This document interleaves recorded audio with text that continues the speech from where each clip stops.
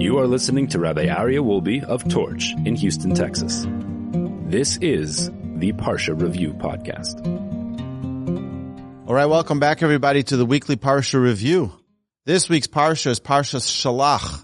Shelach is the fourth portion in the book of Numbers, in the book of Bamidbar, and the 37th portion since the beginning of the Torah. We have 119 verses, 1,540 words, and 5,820 letters. There are 5 commandments in this week's Parsha, 3 performative and 2 prohibitions. So, this is a packed Parsha. It's a Parsha that is like almost none other. We have the story of the spies. So the Jewish people insist on investigating the promised land. Upon Hashem's approval, Moshe appoints 12 men, one from each of the 12 tribes, to scout out the land. Is the land good or bad, fertile or not? Are the inhabitants numerous or few? Are they strong or weak? Are the cities fortified or merely encampments? Moshe, concerned with this mission, changes Hoshea's name to Yehoshua as a prayer to protect him. After a 40-day probe of the entire land, the spies return with enormous fresh fruit from the land of flowing milk and honey, and a depressing report about the land that devours its people, the mighty inhabitants of the land, the fortified cities, and even giants they saw in the land. The nation lost its faith in Hashem and Moshe. 2 spies, Yehoshua and Kalev, tear their clothes and report that the land is very, very good. They try to elevate the spirits of the people, saying that Hashem is with us and we can easily conquer the land. The Jewish people are in despair and believe the negative reports. They cry to Moshe and don't want to go to the promised land and prefer returning to Egypt. Hashem asks Moshe, how long will they provoke me? Hashem is angered and wants to get rid of the Jewish people. Moshe's intense prayers saves the nation from heavenly annihilation.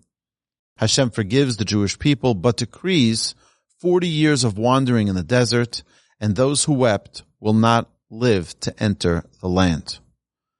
The spies who spread the evil report against the land died in a plague.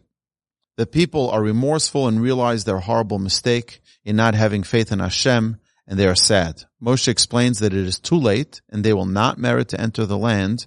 They will all die in the desert. Hashem tells Moshe to turn around and head back towards the desert. Moshe warns them not to proceed. The people wanted to go into the land of Israel. Moshe says, don't do it. Don't try to push your way. Hashem said, no, it's not going to work. A defiant group tries to enter the land of Israel through the Amori mountains against Moshe's words, and they are ambushed and heavily defeated by the Canaanite and Amalekite nations. Then the Torah continues with the mincha, the libations. Moshe is instructed concerning certain offerings the Jewish people will bring when they enter the land of Israel. They must be accompanied by a special gift of meal offerings and wine libations. Then we're commanded about the challah. Hashem instructs Moshe to teach the Jewish people that when they enter and eat the bread of the promised land, they should set aside a portion for Hashem, which is then given as a gift to the Kohen. Now, what happens for unintentional sins? In this week's Parsha, we learn if a group or individual sin inadvertently, they must bring a special offering. Intentional and unintentional idol worship are discussed there as well. Then we have a story of Shabbos desecration. A man was found violating Shabbos by gathering wood. The people brought him to Moshe and Aaron, and they asked Hashem to clarify what should be done to this individual, and he is executed as Hashem commands. And then lastly, the Parsha ends with the mitzvah of tzitzis. The people are commanded to wear fringes on the corners of a 4-cornered garment as a daily reminder of all mitzvahs of the Torah. Additionally, we remember the exodus from Egypt and to have firm knowledge of Hashem each and every day. So this concludes the weekly Parsha review, and now we get to the important meat of the Parsha that needs to be elaborated. Some important lessons. So why are they condemned for testifying as they perceive the land? I see it. You asked me to be the spy, so this is the way I see it. Why are you punishing me? So there's something which is so fundamental that is important for us to always recognize, and we talked about this last week, and we talked about this the week before. It's important for us to have a constant recognition of the things that happen around us. When something happens around us, there's a reason we needed to see it. There's a reason we needed to hear about it. And you need to take a lesson from it. Here we see that the spies did not take a lesson from what we ended last week's Torah portion with. What did we end last week's Torah portion with? Miriam. Miriam speaks Lashon Hara about her brother Moshe, and she's punished. And here, the spies are speaking Lashon Hara about the land of Israel. They didn't take that lesson. But there's something more to it. Is that the struggle of everything needing to make sense. And then we lose trust in Hashem.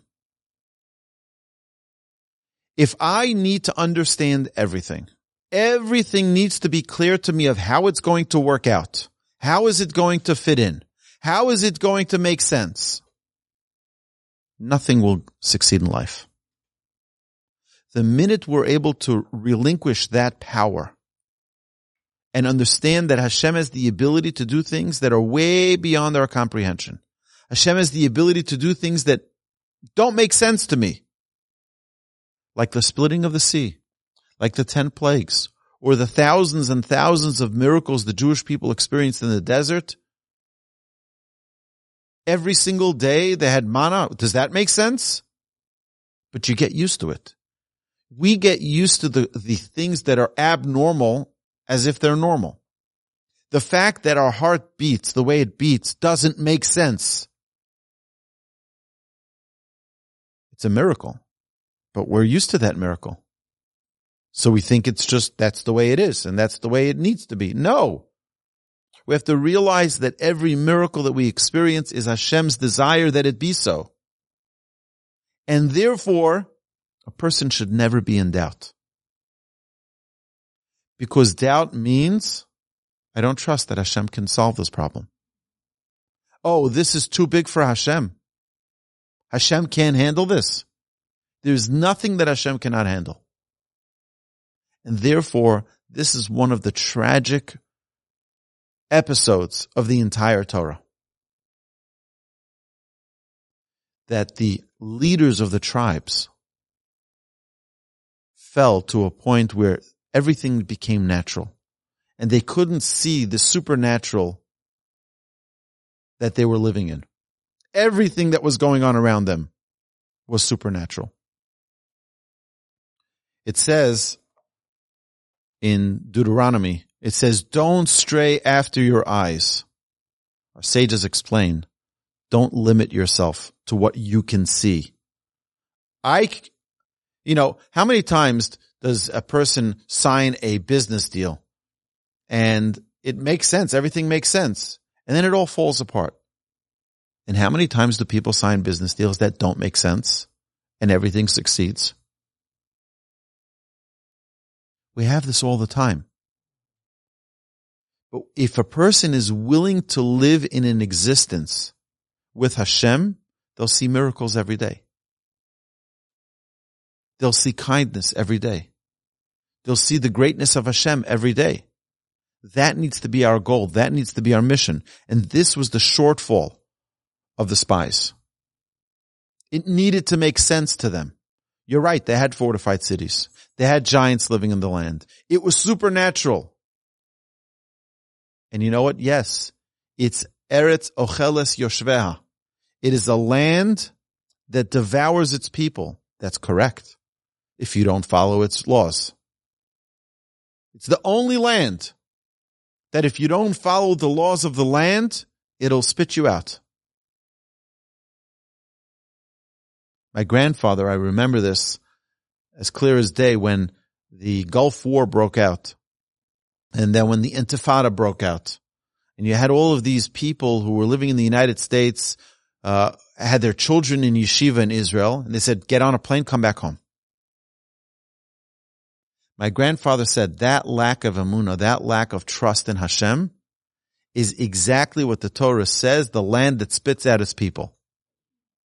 It spits you out. It gives you different excuses, but it spits you out because you don't really live with true emunah. You don't have a clear knowledge that Hashem is there to protect you.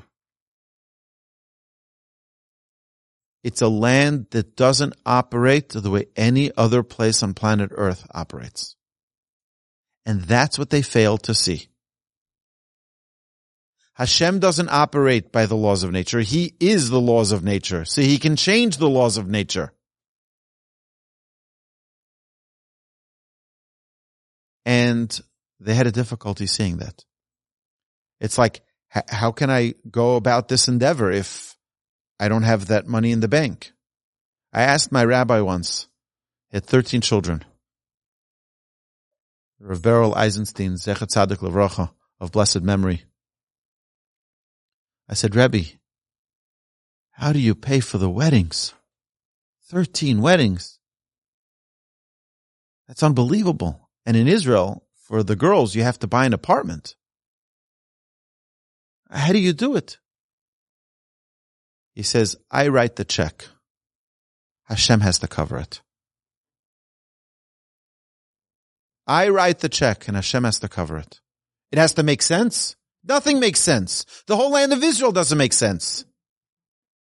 And how every family is buying for their girls an apartment, that doesn't either make sense. But that's the reality. It's unbelievable because they're willing to live in a different existence of godliness.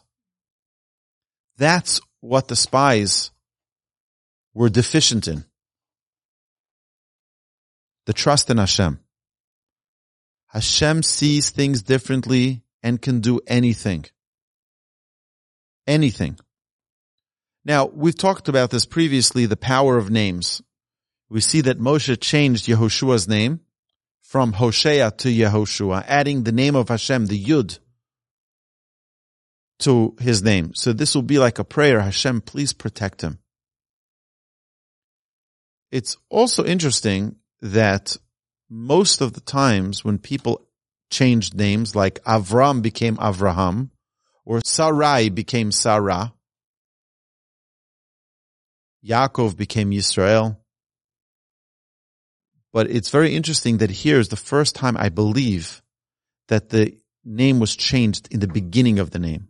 The Yud was added in the beginning, not at the end. Avram's name was towards the end of his name, the Hey.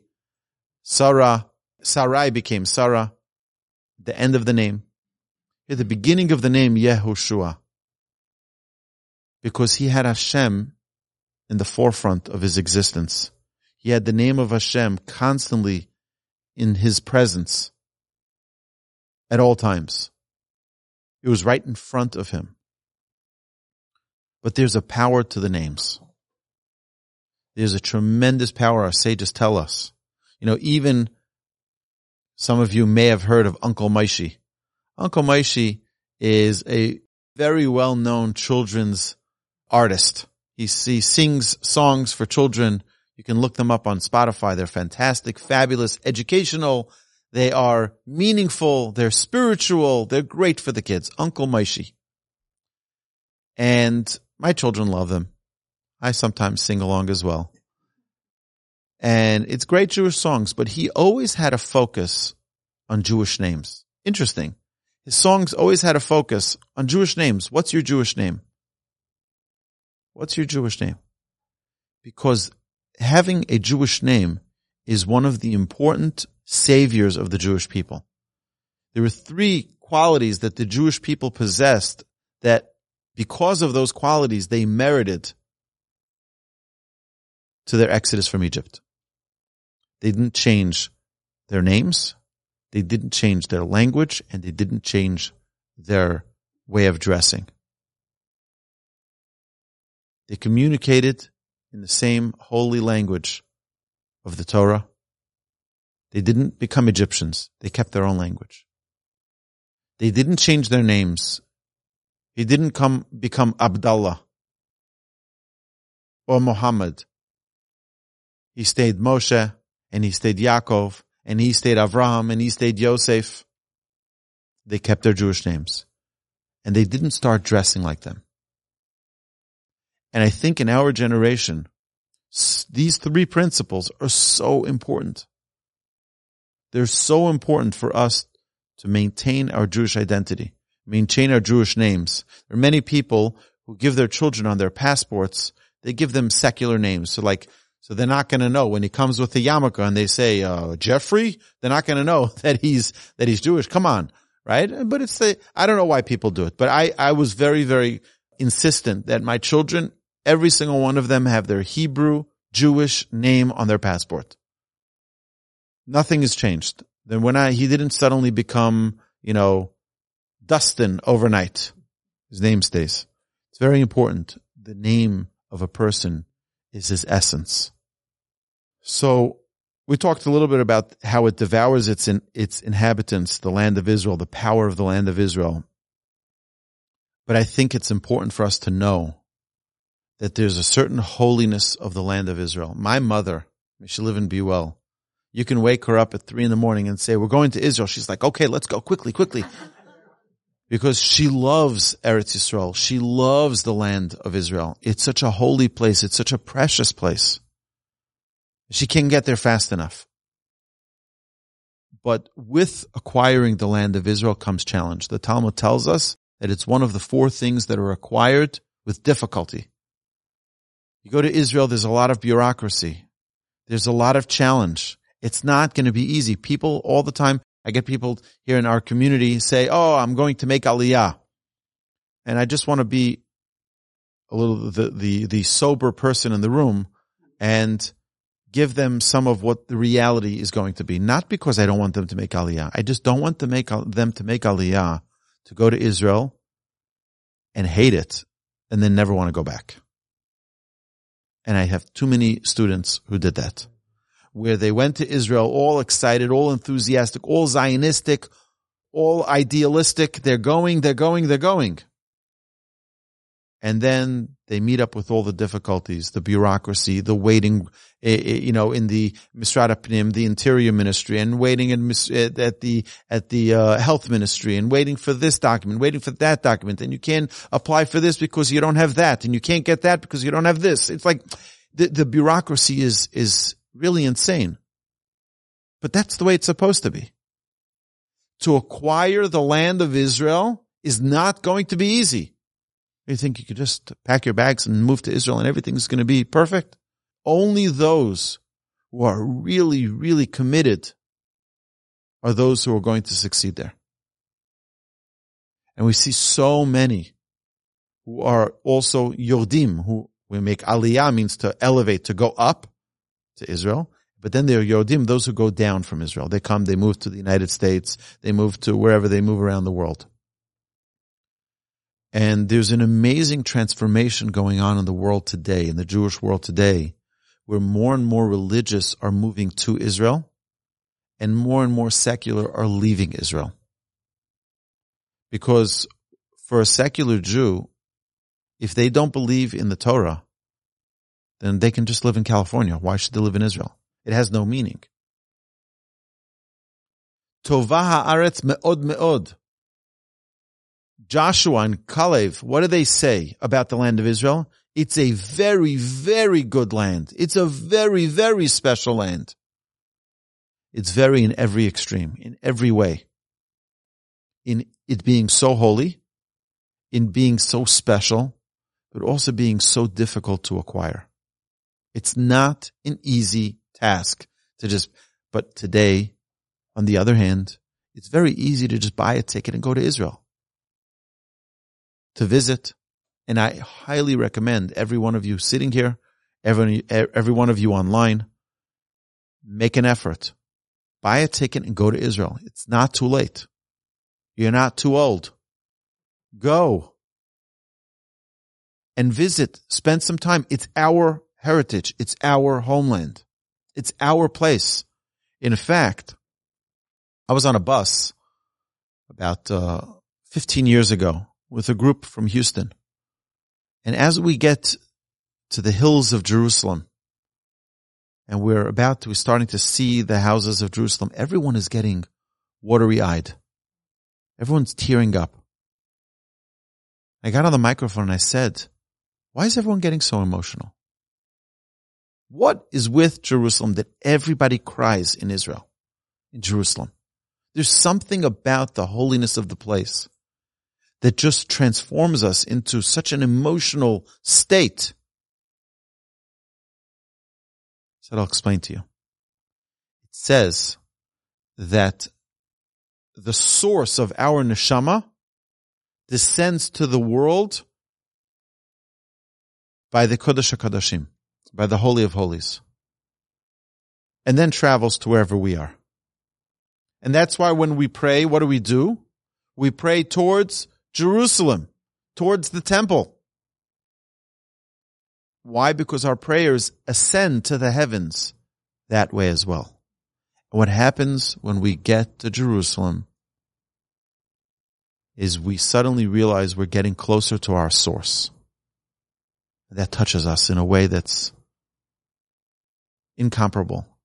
You can't compare it to anything else on earth. You just feel such a sense of, I'm home. I'm here. This is my land. You won't find this going to Delaware or even Des Moines, Iowa. You won't find it anywhere except for the Holy Land of Israel. This is our homeland. We have to understand that, look at the struggle that's going on here. It's not natural for there to be such a struggle among the Jewish people about going to our land. What's the big deal? Because there's always going to be a struggle going to the land of Israel. We see that Moshe doesn't either merit to go into the land of Israel. It's not so simple. However, today when it is easier for us to do it, it's easier for us to just go on United and buy a ticket. We should take that opportunity. It's a privilege that we have that we should not let go of. So what happens when you cry in vain? The Jewish people cried because they heard this terrible report about the land of Israel, but it was in vain. It was false. Hashem says, you cried, I'll give you what to cry about. And that was on the day of Tisha B'Av. And that forever became a day of mourning for the Jewish people. Both of our temples were destroyed on that day. Many terrible, terrible decrees, many terrible massacres happened on that day. And it's a day of absolute mourning for the Jewish people. Why? Because you cried in vain. You didn't need to cry. I'll give you something to cry about. It's an important thing for us to realize that we're laying down foundations for our children, for our grandchildren, for our great-grandchildren. And the more we're able to instill positivity, we're able to instill good values, good morals, good ethics, like our Torah teaches us. What we're doing for our children is giving them the greatest gift in the world. But sometimes if we make that mistake, like crying in vain, we give them an inheritance of that same sadness, that same mourning. So another thing is that we see in this week's Parsha that there are consequences. There are consequences. The people changed their mind and Hashem didn't allow them to enter the land. They said, we realized we made such a grave mistake. It's so terrible. How can we have made such a mistake? We want to go into the land of Israel. Sorry, the doors are closed to you. You know, we're living in a generation that doesn't have any consequences. And it's terrifying because this is the way a society gets torn apart, where there's no consequences. When someone steals and isn't held accountable, when someone murders and isn't held accountable, when someone does a crime and isn't held accountable, that's when you have immorality. That's when you have that there's no more value to doing the right thing because you could do whatever you want. It's a free-for-all. And we're going to decide where we cast judgment and where we don't. We're going to decide, to you, we're going to follow the law. To you, we're just not going to look. Or we'll look and we're not going to do anything about it. It's a terrible thing. My Rebbe once told me an amazing story. He was learning with the great, I think it was Reb Simcha Wasserman, who was the son of Reb Elchanan Wasserman from Baranovich, who had a big yeshiva. And his son eventually made it to America, after the war, and opened up a yeshiva in California, in Los Angeles. And my Rebbe was a young child at the time, and he had the privilege of learning with him. He was like 12 years old. So he was learning with him, but it was the summer months, it was a summer break. I had an opportunity to learn with a great scholar, a great sage. But the kids were playing footsies under the table. The kids were, just two boys were learning together with the rabbi, and they were playing around. The rabbi got up, closed his book, and left. And the boys went running after him. Nothing changed. He walked straight home, went into his house, and closed the door. And the kids are like, I'm sorry. Sorry. You know what my rabbi said? I never did that again. I never did that again. Why? Because a consequence is painful. And pain is a language that we understand very, very well. And sometimes we say, okay, and we just threaten, they didn't learn their lesson. Children need to understand that if they do something right, they'll be rewarded. They do something wrong, they'll be punished. And don't say, okay, I won't punish you this time, but next time I will. They didn't learn their lesson from that. It has to sting one time.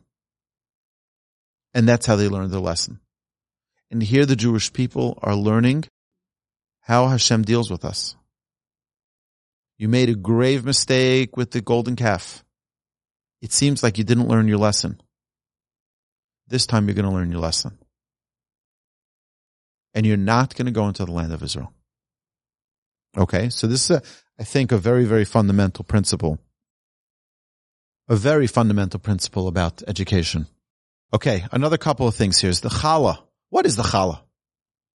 The challah is what we call the bread, but that's not really what it is. Challah is the part that you take away from the bread and you give to God. But look how beautiful the Jewish people are. That we love the mitzvahs so much that we name our bread after the mitzvah we do with the bread. It's not challah. You go in the store and you buy challah. No, you're buying bread. We call it challah because of the mitzvah we do with it. That's how special the mitzvahs are. That we name our food for the mitzvah that we do with that food. I think it's a very special thing. We call our bread challah. It's a special thing. So then we see the intentional idolater. What does it say about someone who serves idolatry intentionally? It says that you'll be cut off from his people. You'll be cut off from his people. So we see this terminology many times in the Torah. We see it regarding Shabbos observance, someone who desecrates the Shabbos as well. You'll be cut off from your people. It doesn't say that. So our sages explained that they're cutting themselves off. When someone lives in an environment that doesn't have Shabbos, so in essence what they're doing to themselves is cutting themselves off from the Jewish people. I have a friend of mine who decided he wants to move out of the neighborhood. So they moved a few miles out of the neighborhood. You know what they did? They cut themselves off from the community. And then they're wondering why people don't reach out to them. You cut yourself off from the community. What are you supposed? And of course we're going to reach out. We're going to try to do whatever we can. But you physically removed yourself from a community. Your children are not going to have Jewish friends now. Your children are not going to have Shabbos in a community. Your children, and it was so sad that the person did it to themselves. When Hashem says in His Torah that you'll be cut off from your people, you're going to cause yourself to be cut off from your people. It's something that we see. We have to be so careful. We talked about this in our Living Jewishly podcast. that if the congregation stands, you should stand. If the congregation sits, you should sit. Don't be different than the community to fit into the community. That doesn't mean you can't be unique. That doesn't mean you can't be special. But don't go away from the community. Don't push yourself out of the community. Be part of the Jewish people. That's the strength of the Jewish people is Ke'ish echad belev echad. We're one people. We're one nation. We're one soul. We're united. That doesn't mean we get along every day of the week. But at least we're unified. We're one. When someone serves idolatry, what they're doing is they're cutting themselves off from their people. And then finally, we have the mitzvah of tzitzis. The mitzvah of tzitzis is supposed to be a constant reminder of our connection with Hashem, of its mitzvahs l'man tizkeru. You should remember Hashem's commandments. You should remember the Exodus from Egypt. Ani Hashem Elokeichem emet. I am Hashem. That's what the tzitzis are supposed to do. Sages tell us there's supposed to be a blue string. Now today we lost the tradition of where this blue string comes from. There are some people who claim that they have it, but my rabbi said that we don't know, and therefore we don't do it. Halacha says that it should be blue because it's blue like the ocean like the heavens like God's throne, and a person every time he sees the blue will remember God's throne. The idea here is that tzitzis is not supposed to just be a garment. Oh, it looks nice. Okay, great. I'm going to go out of my day. Tzitzis is meant to be tassels that remind us. Every time we look at them, they're supposed to remind us. You know, I told you the story. I was in Costco and this man came over to me and said, "Can I hold your tzitzis? Can I touch them?" So I got an email yesterday from a listener, a podcast listener. I want to thank him. He said, look up the verse in Zechariah chapter 8, verse 23. Listen to this amazing verse.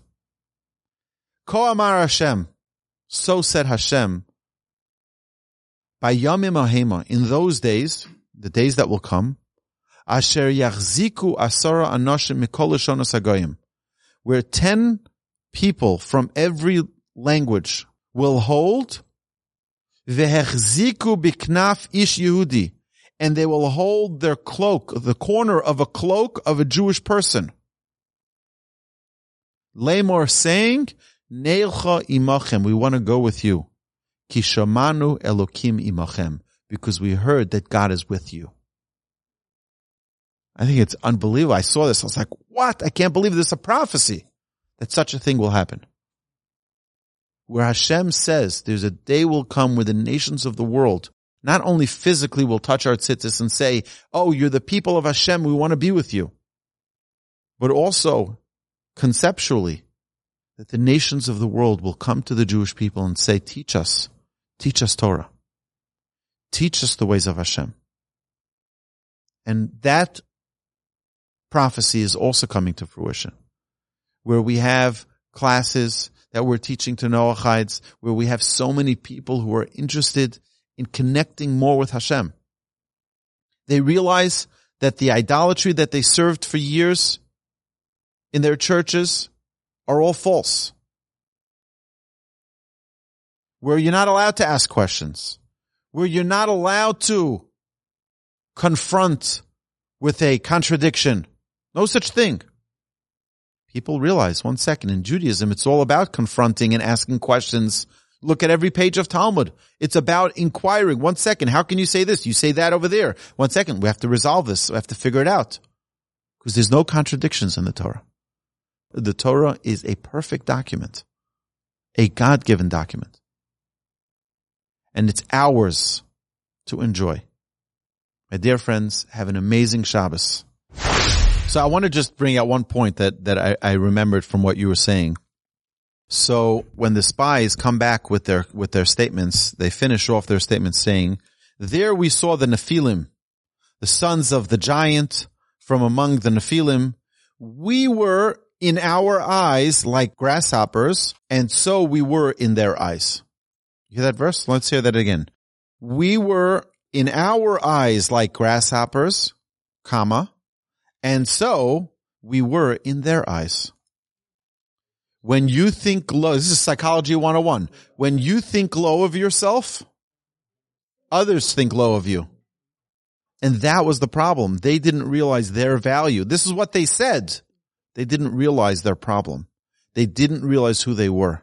You didn't realize you're Am Yisrael, you're a Jewish people. You're not on the same playing field as everyone else. If you think low of yourself, that's tragic.